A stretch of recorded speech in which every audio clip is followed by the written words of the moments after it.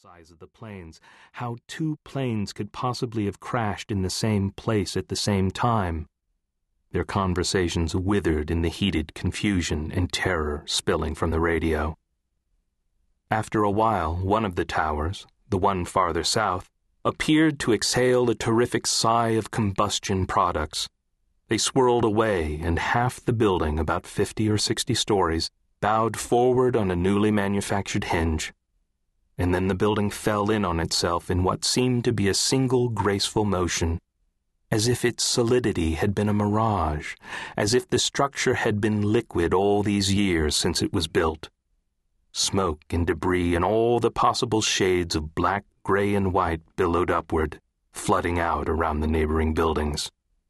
You had to make an effort to keep before you the thought that thousands of people were losing their lives at precisely this moment.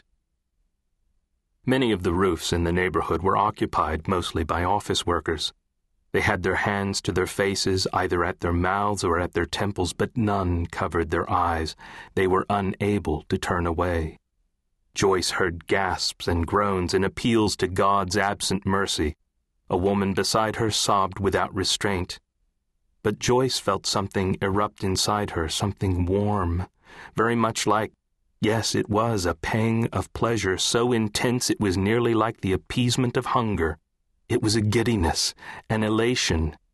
The deep-bellied roar of the tower's collapse finally reached her and went on for minutes, it seemed, followed by an unnaturally warm gust that pushed back her hair and ruffled her blouse.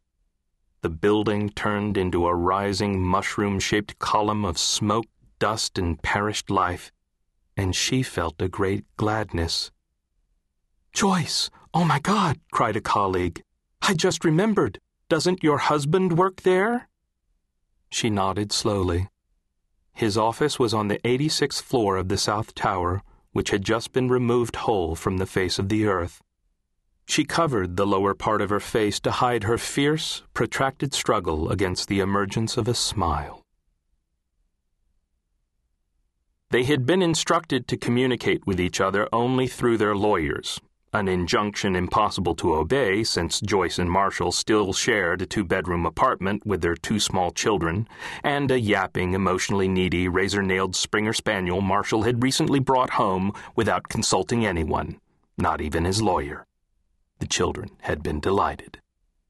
In the years since they had begun divorcing, the couple had developed a conversation-independent system for their day-to-day lives, mostly centered on who would deposit the kids at daycare, usually Joyce, and who would collect them, usually Marshall, and also who would make their lunches, talk to the caregivers about which particular problems, buy the groceries, do the laundry, make dinner for the kids, be with the kids on which weekend, and so on. Whenever something disrupted this system, and something would disrupt it several times a day, either a borderline fever or an evening business appointment or some toilet training backsliding or the inexplicable consumption of a completely full half-gallon of milk purchased the day before, Joyce and Marshall were forced to speak to each other.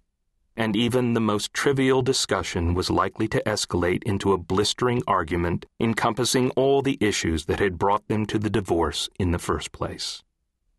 It was in a previous decade, another century, that this had started out civilly, as an agreement reached almost affectionately that their marriage was not as warm as it had been. In the 6 months of therapy in which they were encouraged to break down the barriers that prevented them from speaking frankly, Joyce and Marshall discovered that they hated each other. Issues that had never before come up: money, sex, children, vacation destinations, Joyce's weight gain, and wildly differing estimates of Marshall's contribution to the child-rearing enterprise now misted the air blue within the counselor's office, which had already been made stale by the arguments from the previous couple's appointment. The counselor finally urged them to make the break non-adversarial and referred them to divorce arbitration. Now all the arguments fell away or were subsumed by a single point of disagreement: money.